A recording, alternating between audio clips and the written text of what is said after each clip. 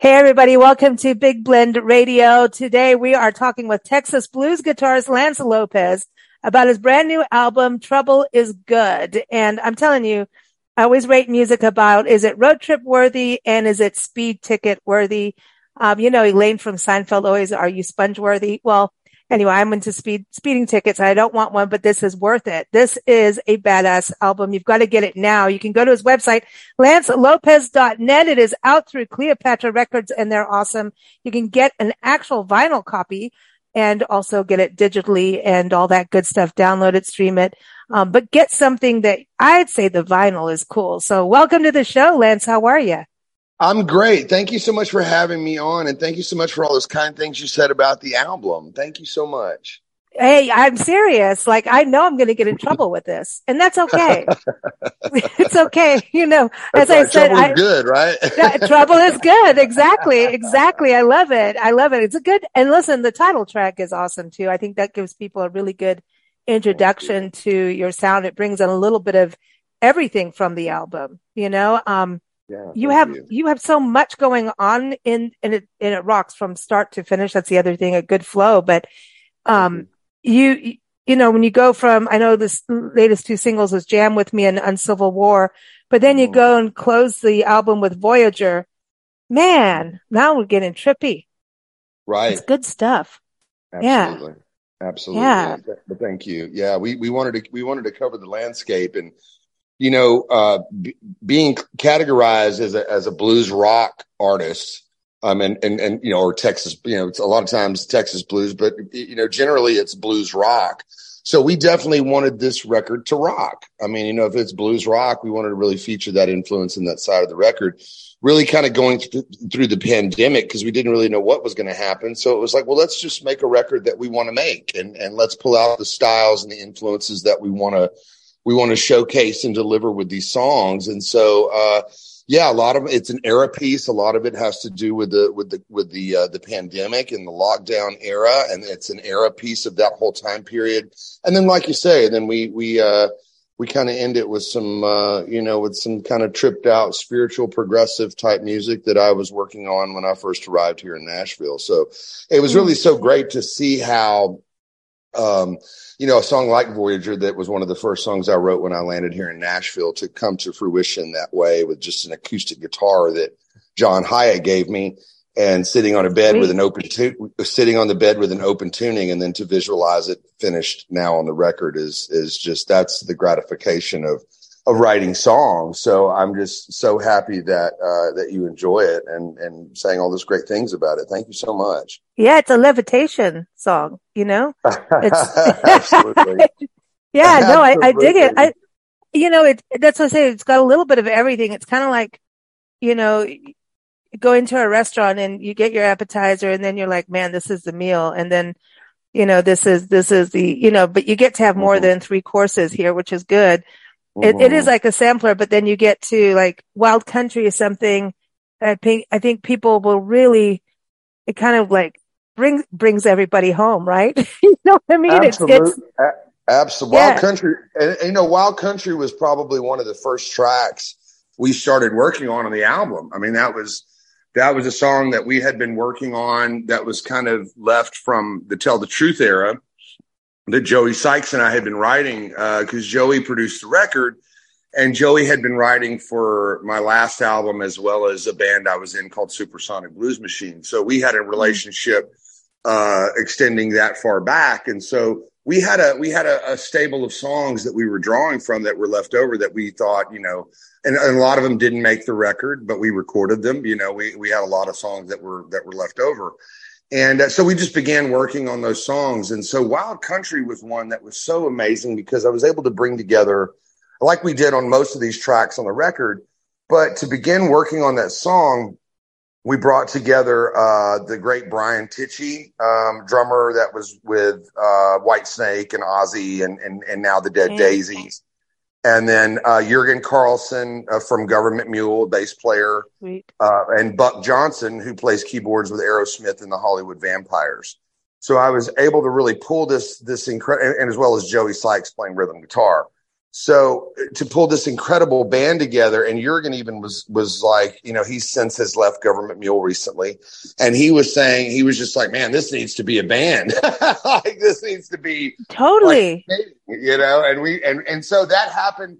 That's what was beautiful about each track with the collective of musicians that we put together. It was like each track was just like, wow, it was like just playing with another great band and another great band and another great band. So as opposed to like Supersonic Blues Machine, I was just in one band and it was one collective of musicians. This was like doing it over and over each song, with iconic musicians that showed up to play that I was so very honored and so very grateful for. Like Jam With Me with Greg Bissonette, who's currently out with Ringo Starr right now. Like I said, Brian Tichy, and then we had Bobby Rondinelli from Rainbow and Black Sabbath playing drums, Danny Miranda from Blue Oyster Cult. John Hummel, who'd worked with Lady Gaga. I mean, just on and on and on, just great, iconic musicians that showed up on each track. And I just was so grateful for that. So Wild Country was one of those, and it was one of the first. And I was just so grateful for the collective musicians that showed up to make this record with me. Yeah, I think that should be like an anthemic kind of 4th of July song, Labor Day weekend, Memorial Day, Veterans Day, kind of, it's got that feel to it, yet very personal too, depending on who you are as you listen. You know what I mean? That's what I have my opinions of what makes me feel good, but everybody listens to music in their own way, even regardless what you write. You know what I mean? It's like, hey, they take it personally, which I think is a beautiful thing. It's a co-creative experience, and definitely this album has that. And what I find interesting is the energy on it. I know it's a studio produced album, but it feels like you're at a show. And I think that heightened energy of having different people, jam with you, the jam with me is in there. It's got that vibe, which throughout the album, which yet not like jam, like sloppy jam. You know what I mean? You guys know what you're doing, obviously, but it has that energy. Right. Well, I think a lot of that was, the collective of just legendary icons that showed up to play, that either flew tracks in. Now, when the beginning of the album started at home, and that was kind of the essence of Trouble Is Good. I mean, that's when the pandemic started and COVID hit and all those things happened. We had already been in talks about making a record. We had offers coming in from Europe to go back over and play some festivals. And I had taken a big extended break, and I started playing out live again. I'd gone over to Little Rock and done a thing for the Arkansas River Blues Society. Sweet. And so I was like, we were gearing up for, here, let's make another record. Let's go back on the road, and then bang, COVID. So what it did was I had talked for years about getting a home recording set up, to fly tracks in at home, and produce, especially when I was on Supersonic Blues Machine, everybody was just hounding me to get my home recording thing happening because I had a big place with the guitars and amps to work on all that stuff, but not recording. And I was too busy on the road all the time. I was focused more on live gigs and playing shows and working and not really recording at home. And so when COVID happened and we were already in talks of making a record, it then, shifted me into a new computer and interface, all the software, the DAWs, the whole thing, going down the rabbit hole of microphones. And the thing that was really cool was I was living in houses. The first house I lived in when we started the record, we dubbed it the Jam House, had the big vaulted ceilings and big wide spaces. So we were able to do the old school tricks of hanging the microphones off the stairwells and all the things that all the great bands that we loved and grew up with did in houses and how they recorded. So it that's what kind of got us through everything. It just refocused and we went into home recording, and we were exchanging ideas between Nashville and LA with Joey. And then Joey was tracking, the bands in LA. So he would track certain tracks, we would flesh the ideas out, and then he would get a basic track and then email all that back to me. And then I would play lead or whatever guitar parts and then cut my vocals, in my bedroom, or in my living room or in my dining room, and what was so funny, like trying in the TriStar State, guitar sounds were two Marshall stacks and a microphone 20 feet away in my kitchen, No way. And then, Rattle those pots and pans. Yeah, and then I go into a big studio and it was like with tons of amps and it got smaller. And I went, how is this possible? I just cut this guitar track in my kitchen and then I came over here and it got weird. So when everything began to open, we went to New York first. Joey and I went to New York. So the organic sound came from us going, to work with Danny Miranda and Bobby Rondinelli and these icons we wanted to go work with to get these sounds like on the title track and on Civil War and these other things that they played on Voyager.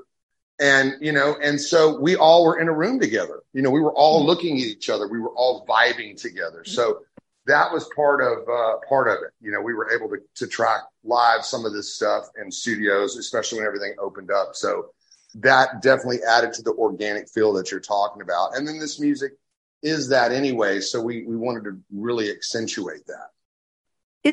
To me, it's super just cool to hear the different processes because as a listener, we don't know everything that goes into it. You're just right. Like, man, this is some badass music. Like this is tasty goodness. It's like when you find really good barbecue. I know about that. It's like, okay, I'm going to sink my teeth in this. And it's, I know that everyone, raves about your guitar playing, Jeff Beck, and, they're all for all good reasons, right? But I was listening to your voice and I was like, holy cow, like, how are you doing that? I mean, it's like, your voice is insanely good. I mean, it's strong, it's powerful, it's dynamics. I mean, that's what I think people should be like raving about that as much as they do your guitar work because they're both incredible. And I do agree with you about blues rock. In fact, I have to give a shout out to our friends who are sponsoring the show because they're huge rock, metalheads, music. They are all in it. And, they're like, I don't care, whatever, you've got to put us on all these kinds of shows. And they run a bed and breakfast, the Lion and the Rose in Asheville, North Carolina. We call them Mr. and Mrs. Wild. And if they're not out looking for wildlife in the Blue Ridge Mountains or Smoky Mountains, they're out following bands across the country. And they do run a bed and breakfast in the meantime. Wow. So everyone, lion-rose.com. But I was thinking of them when I was listening. And I'm like, yeah, this is blues, but there's like this huge dose of rock, but you've warmed the edges of it. Yet you've got some hardcore in there, but your voice is carrying it like seriously. Wow. Your voice is incredible. Yeah. Tell us about the development of that and your guitar, like which came first, the chicken or the egg? Well, thank you. Well, thank you so much, Lisa, for all those kind words. And I want to definitely go check out that bed and breakfast because I love Asheville. It's awesome. That sounds pretty groovy. Hey, you check in with a beer. They make beer there. So, right on. Well, hey, I just, as a kid, I got to play with a lot of iconic soul singers and blues singers and R&B singers. And, and I was really guided very, very early because, in those bands, you had to be able to sing and be a background singer and sing harmonies and, in some of those groups that we, when I was a sideman as a kid. And that's how it truly began. I didn't really understand that the voice was another instrument. I didn't really understand that it didn't really land for me until I sat down with a great singer that, showed me, the great, Black Southern gospel music. And the root of where it came from and some of the older blues singers and some of the roots of where great icons learned from. And that's what I was really privileged to the knowledge to really receive was, what well are you drinking from? Where are you learning what you're doing and how do you begin to start? And so that is where I began, at 17 years old as a vocalist. And then it was just, the influence of great singers like Stevie Wonder and Donny Hathaway and all these great R&B singers. And then all the great blues singers like B.B. King, Bobby Blue Bland, who I was able to be around and, like I said, gain this knowledge from. So it was, that was the key for me then to expand on my own and begin to delve in and seek out and search. And then it was just like the guitar playing. It was sitting down and trying to mimic great singers, while adding my own inflections. And then years of being on the road and singing through, subpar PAs and having to sing louder Oh than God. the band were loud, and that kind of added a lot of gravel, and then cigarettes, whiskey, and everything else. added the extra added flair and flavor. So Yeah. years of that. So Yeah. No. But there's a level of both guitar and with the singing yeah, of it's just like a commitment to it. Like when right. you're performing it, you have to Mhm. go, you can't half-ass it. Like you're playing and you're singing, there's no half-assing. You have to commit, just like a comedian, even if they're bombing, they have to commit. Otherwise it really bombs, right? So Right. that level of just kicking it in and going just, full tilt boogie, Right. is huge to do. Right. And Right. and then tour that way too. I mean, do you have to like take care of your voice? I mean, I come on, the whiskey eventually has to run dry on voices and No, vocal cords, absolutely. right? And it's been quite some time since that's happened. So yeah, it was just like I said, it was years of that back, as a young man on the road, living life and having fun. And so, nowadays as I have gotten older, absolutely. And so it's a fact of definitely taking care of my voice, and knowing my monitoring situation on stage. Like it's got to be the loudest thing on stage, period, or I will hurt myself and not be able to perform the next Yeah. few, like if I'm on tour. So it's very crucial that the monitoring, I've used in-ear monitors, I've used floor wedges for speakers, and stuff, but it's one of the most crucial things that I be able to hear my voice. And so, we just kind of really pay a lot of attention to that, that the sonically that we're okay live. And then, it's just about taking care of yourself on the road, and learning how to take care of yourself, knowing what you can and can't do. And all those different things, like, and it just boils down to self-care, basically. Yeah. I mean, just knowing when you're on the road, you're traveling and you're doing hardcore touring and and it's very aggressive and intense. It's going to then require an extra level of self-care.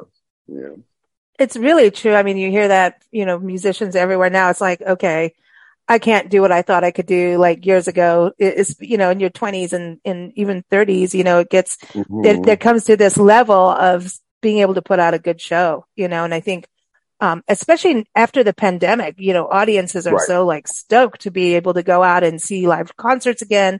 Even just like, we want to go see a bar band, please. I mean, anything out there, and we want to see live music. There's nothing like it on the planet. So it's exciting that you're touring with the album. And so I want people to know, again, if you go to, his website, Lance's website, lancelopez.net, you'll see all, obviously get the album. And I want to talk about the vinyl and everything too, but you're on tour through Indiana, Florida, Texas, Louisiana. Oh, I love Louisiana, Mississippi, Jackson. Oh, cool. And Indianapolis again. Man, you keep circling around Indiana. What's up with Indiana? You got to think for that. It's just north of Tennessee. We can run up there real quick and come home.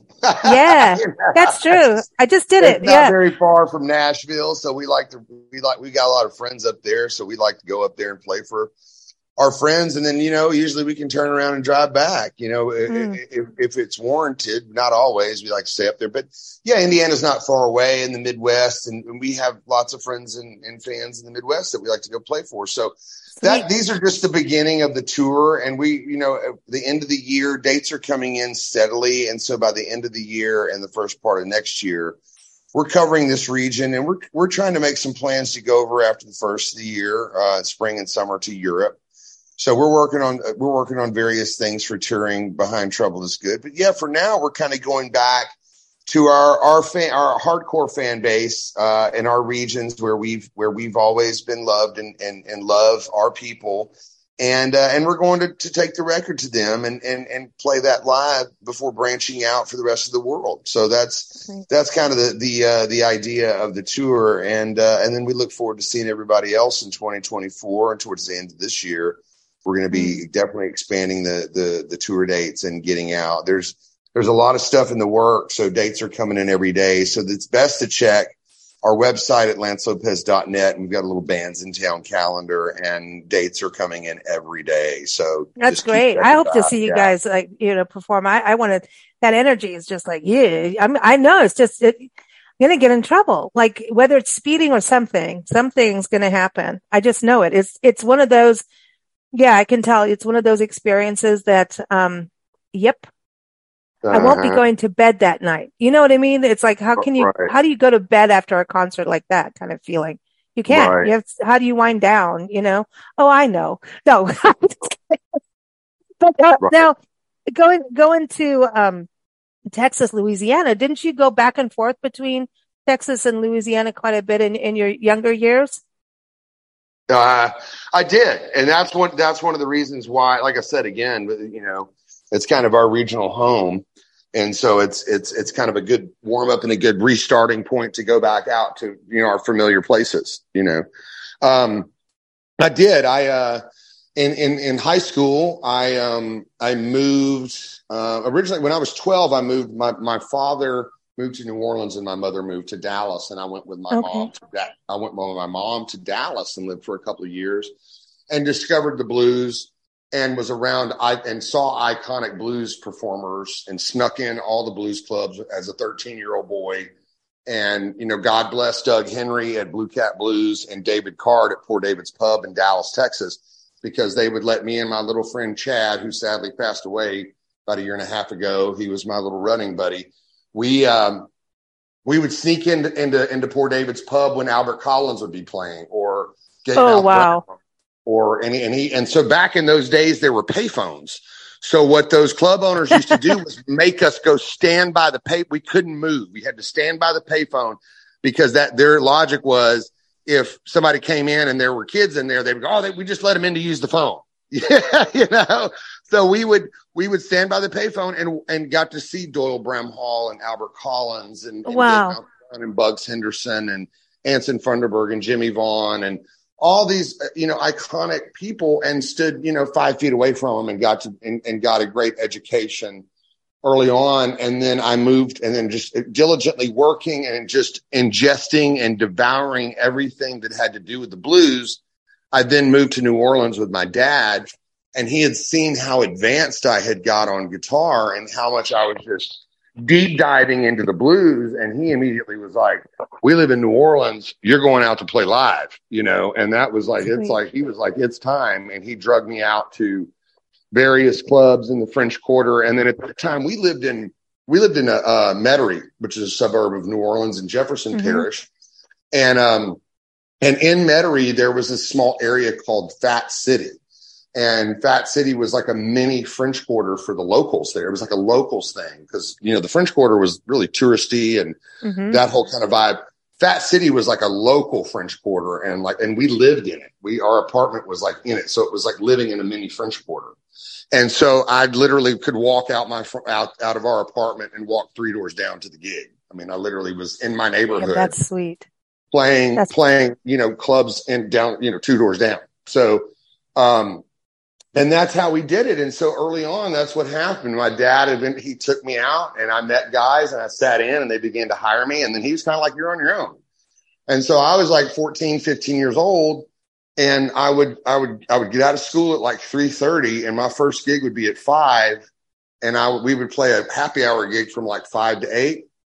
And then we would leave that gig like in the French Quarter or Fat City. And then we would go to a 9 to 12 gig in the French Quarter, like 7-Eleven or Late Night Bourbon or one of those. And then we would go back to Fat City for the after hours gig from like 2 to 5. And then I would get off the gig at 5:30, get my guitar and amp. I would scurry back home and lay down for 2 hours to be back at school at 8:30. Man, Yeah. but listen, that's like real education, right? There's nothing like a rehearsal is live. A live show gets you faster than noodling in your room. You know what I mean? It just pushes you way ahead fast. And then you went to school. I mean, and how much did you want to stay in school? Yeah, I mean, I knew what I wanted to do at that point, and so did the teachers. They knew I was working, and they kind of left me alone for a while. I mean, kind of, I was very much a lone wolf. I had some friends, but like I was out playing in clubs with, grown-ups and, hanging in the music scene. So I was like, just kind of like that was it. And I was making money, and that was the thing that, that was my job. That was like everybody has a job in high school, like working at McDonald's or Burger King or washing cars or cutting grass or, delivering newspapers. I was out playing gigs. And one of the things I remember is that, like, I mean, most teenagers that have a day job, after school is, on the weekends, all my friends would be, having parties, and how kids do, they go out in the woods and they get a keg of beer or they get whatever. And they were having these big, and I was playing in, blues clubs. And I was like, man, my friends are all partying and I'm working. And so that was one of the things that early on I began to experience was that, were those things as a kid, that was the other side of it, was that I was still a kid. I still had all the emotions of a kid, even though I was playing with men that were in their 50s, or 40s. And like older guys, it was like I was still a kid and my friends were still partying and hanging out, and I was playing and working and not able to hang out. So I think that was my experience. Whereas, sitting in a video store, remember we had video stores back then. Remember Blockbuster? Rewind. Remember Blockbuster? Yeah, like you're working at Blockbuster and all your friends are at the party. It's the same thing. So that was kind of my deal. Was like I was playing gigs, and but I was earning money, and that was my job, and that's kind of how my father looked at it. I mean, that was my job. So yeah, but but there's something real. I mean, you have those moments. I mean, I kind of had a childhood, traveling a lot as still now, but also as soon as I could work. And I did have my moments of shenanigans, but it was different. And I mean, I got out of high school and I think I was barely 17 and I was out, man. I'm like, I'm out. Right. I graduated and everything, but I was so driven to work, and some of my best friends are the same way. We're like, we want the hell out of here. I went to like 16 schools, insane, in different countries. And by the time, graduation time came, or matric, as they said in South Africa, we actually sat in our exams. My one friend and I raced each other to finish the exams. Like that's how bad we were about wanting out. And then when it came to get our results, we were like, uh-oh, what the heck did we do? But we were all into, there's one side, everyone was getting married and pregnant. And then the other side of us were like, we want out to work. And I was always working and doing stuff and, sell my mom's art and stuff. I was always like, since I was, God, as soon as you could work, you do it. And there were those times where I just, you can't do this, you have to do that. And I was like, damn it. And then I remember once when I first got to this country, my friends and my family had tickets to see the Rolling Stones. They had a limo take them there. And my first job in this country was working in a deli after working in a magazine, right? Right. Because we just got back to this country. Right. And I had a shift and I didn't want to screw up the job because we were like starting over, just got back to this country and I was young, but I missed that over a gig at a deli. Are you frigging kidding me? I could have seen Stones been taking it was like this huge show. And I think there was like a double booking too. I was like, damn it, that was stupid. But I've got good work ethics now. You know what I mean? Awesome. So I know. One of mine was like, we had a place called the Greenville Bar and Grill in Dallas. That was the iconic place. It's where I met Billy Gibbons in the early 90s and everybody else. And I had to play 2 nights in a row there when the first Page and Plant tour came around with the big orchestra and the mid 90s. And I was a kid, I was playing blues, this is a very iconic place. And so the first Page and Plant, my girlfriend and all my friends and everybody I knew were all going. Nobody was coming to my gig. They were all going to Page and Plant. And I was so bummed, and I had to work, and I walked in the Greenville Bar and Grill to load in, and there was Robert Plant and his son sitting at the bar eating a burger. And it was just so cool. And I was just like, man, I'm playing here, so I got to walk in and experience that. But yeah, it was that thing. And still I got to, hang out with them and see them and meet them. And then I hung out with Billy Gibbons that night after my gig at Cafe Brazil in Dallas and got the whole rundown. And he had been hanging with Jimmy Page. And so I got odd. the whole spiel of what was happening. However, I got the firsthand accounts with the guy, but it was like that same thing. Even though I was doing what I love and I was playing a gig, everybody was going to see Jimmy Page and Robert Plant. And I got to see the next tour. I was front row on my 21st birthday. It was pretty amazing. See, there you go. So it paid off. I got the front row first, next tour. And so it was amazing, but still, it was still that thing like we're talking about, like you at the deli with the Stones and me playing at the Green Bar Grill with Led Zeppelin. Yeah, but Billy Gibbons didn't come and order pastrami on rye. That would have been cool. Oddly enough, we had in Dallas, Cafe Brazil's there, and I walked in after my gig because that was like where everybody hung. It's a 24-hour place, and I walked in, and there was Billy kind of had a long table, and he was like, hello, and he motioned me over, and I went over and sat with him. And so I didn't even know he was there. I walked in, and there's Gibbons, and they had just all come from the show. So, just really cool times, man, really, really cool times. Yeah, those are formative years, those beginning times. And you have to just like, damn it. We have that now, in life, as adults too, but it is those formative years. I do want to go back to, the whole Texas, Louisiana thing, because I keep threatening of doing a show just on the South, like doing Texas, Louisiana, just music, right? A music show on it with Texas, Louisiana, Georgia, Florida. Alabama's got to be in there too, of course.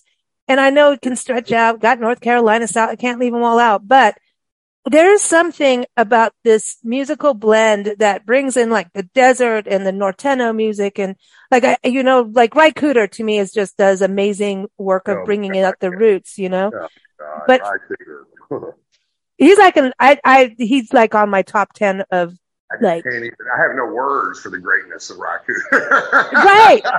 Yeah. It's like, I keep going back. There's the YouTube series of him at the old gray whistle test. Is it whistle test or stop? And, God, just the showmanship and just bringing in the diversity, the cultural diversity. And when I was listening to your album, that's kind of where I was going. It's like, got a little bit of everything in there. And I think there's something about Texas and Louisiana, those two being together, and Mississippi. God, Mississippi, goddamn, I can't bring that up. You can't leave that out either, No. Of course not. It's just, there's something about this, you can't say it's all, blues. There's blues and there's a little country. There's like juke joint blues versus, I don't know. There's just, and there's just blues out there that shouldn't be labeled as blues. That's just so, there's a thing about a feeling, like you've got feeling in there, yet you know how to rock it. And that's a balance too. You know what I mean? You can't fake it. And there's something so real about the music that comes from these states that you cannot fake it unless you're an idiot. And then you suck. Like you don't do it. I'm trying really hard to watch my language, but you know what I mean. Too. Yeah, I do. I do know what you mean. I do know what you mean. Well, it's a great observation. And yeah, being born in Louisiana and then being raised in Texas, like it wasn't until I was 12 and moved to Texas that I started to understand when I started to devour literally everything that was related, that was blues oriented, I played very already naturally bluesy. My dad started me on Chuck Berry. You know what I mean? I mean, that was where I started. Well, yeah. So I didn't even understand what it was. All I knew was that I needed to learn these licks because if I learned them, my dad was going to buy me an electric. So that was the incentive, to learn that style. And not knowing that it was blues and those were blues-based progressions. And so, and then that's why I then gravitated to when me and my older brother and all our friends and cousins and everybody went to go see AC/DC. I stood there and I went, oh my God, this makes total sense to me. Yeah. Not knowing that Angus Young's playing Chuck Berry, and exactly. And I'm going, this is high powered blues. And I didn't know that. And so I would jam with the kids. And you got to think, this is like the 80s with the Stranger Things kids era, and everybody's shredding and tapping and wanting to be a metal shredder. And I'm over there playing Mississippi Queen. I was like, this is what I'm gravitating towards, and Jimi Hendrix and all the old blues rock guys, and not knowing.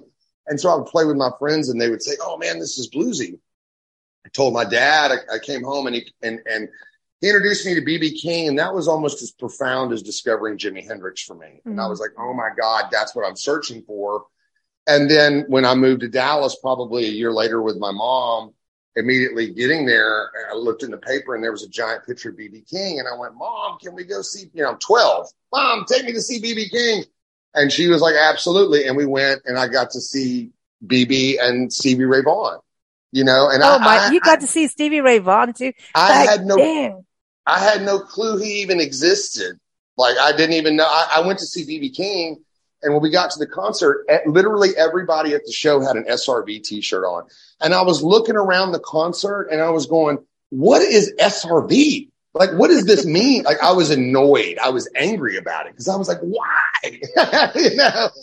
And BB King came out. It was life-changing. And then they came out and said, since it's his hometown show, we're going to let Stevie Ray. And I was like, who? And then all of a sudden, bang, and it was just like the most blindsiding event of my life. And Jimi Hendrix had been the bar for me. I mean, there was like really Jimi Hendrix and everything else. And then I had never witnessed anybody try to attempt to play or perform any Jimi Hendrix music. To me, it was like, you just couldn't. To me, it was like, it's not even possible at that age, as a kid. I was like, it's not even possible to recreate this music or try to even I mean, I was learning it, but I was like, there's no way I could go out and play this ever live. It's just so, and then to watch Stevie Ray Vaughan play Voodoo Child Slight Return, I was like, this can't even be real. So it was really profound for me. So that led me. And then, watching Stevie Ray Vaughan and BB King jam together was the first blues jam I ever witnessed, so that was it for me where I devoured everything blues. And that's when I began to understand that. I mean, I remember hanging out at Charlie's guitar shop, waiting for Stevie Ray Vaughan to come home with my Jimi Hendrix records under my arm with Mark Pollock and Smoking Joe Kubek and all those guys when I was 12. We were waiting for Stevie to come back. And that's what they were telling. They were like, dude, you don't even understand where you're from, kid. You know what I mean? And that's where I started to understand, like, because I would also talk about all the old blues guys, that I was discovering, like Son House and Robert Johnson and Charlie Patton and Blind Willie McTell and Blind Willie Johnson and Big Joe Williams and all those guys that I was devouring all the country blues. And I would talk about that and they would go, dude, you're just like 100 miles away from where that was invented. See, that's it. Like, it's so now I have to think that I have to add Missouri in there too, because there's stuff going on there. It's fascinating to me about how, and you even think about how the blues went up to Chicago, got Muddy Waters, and you've got Buddy Guy and everybody going up Chicago way. And so that's why I was interested about you going to Indiana, because stuff changed. Music, the scene started to spread out and up north and historically, right? So I don't know, there's something just really about getting to the roots of it all in these areas and how things could cross over, yet like diversification is celebrated. We are the big blend, here. So we like that stuff. We like it to be like, if you're in nature, you want biodiversity. You don't just want one plant. You want to see all kinds of plants, So maybe we're just piggish, and greedy about this. But the same thing with music. When genres can cross and not be pigeonholed, I think that's when the beauty happens. That's what's beautiful about your album, is like you did really take us on a journey of music, and you've got the roots in there at the same time, rocking it in all kinds of ways. I think just in closing, I do want to touch on, the one, Uncivil War. Right. Wow. That can go personal and that can go with our country right now. Or you could do Europe and England. I mean, absolutely. Could do. You got it. You absolutely got it. Thank you for getting it. Yeah. Like that, that's a very, people need to listen to that, because maybe we'll kind of get it together somehow. Yeah. And that goes with the diversity too. Right. That's that's the hope and the prayer. I mean, it goes from, I had a marriage that ended, and which led me to moving to Nashville. And, it was a healing piece for me, as well as, like you said, for socio-political reasons as well, with what happened during the pandemic, what was happening during, everything. I literally unplugged. My life has been a lot better, with a lot of things that were happening sociopolitically, with the pandemic and everything else. I literally turned my TV off. I was watching it every morning, watching the news, watching it, and it just and absorbing all of that energy, that I had to shut it down, and I became more serene. I became more peaceful. I became more creative, and I went, wow, just absorbing that energy and what it was doing to me. And even still today, like I just, I choose to check in on the media and the news every now and then. But like when it was like very, hectic and just bad energy and war and elections and blah, blah, blah, blah, blah. Oh God. I absorbed. Yeah. I mean, I literally shut it down. And that's when we started writing that song. So it covered all the landscape of the marriage ending and of what was happening in the world. So thank you so much for understanding that song. Yeah. It just, because it's kind of when, there's civil war, which really isn't civil at all. And Right. then there's when you cross that line, you have that line of this is, you can fight all you want, but then you're going to cross that line. And Right. then it's wild country, Right. sorry, but that's actually funny how you had that next, right? It is. That's I didn't mean right. to say that. It just happened. But well, it is. Then it's like the gloves are off and now insanity will ensue. And then Right. it's like, okay, how are you going to put, the toothpaste back in? And Right. so it's, and people do go there. It's when we kind of get into that animalistic side of ours, and animalistic can be good. It can be fun.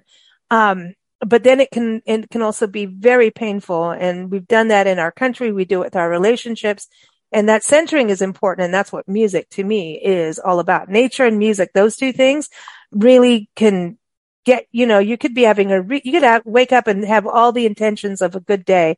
Something crappy happens. And then you're like, wah. Put some music on. It changes everything. It changes absolutely everything, I believe.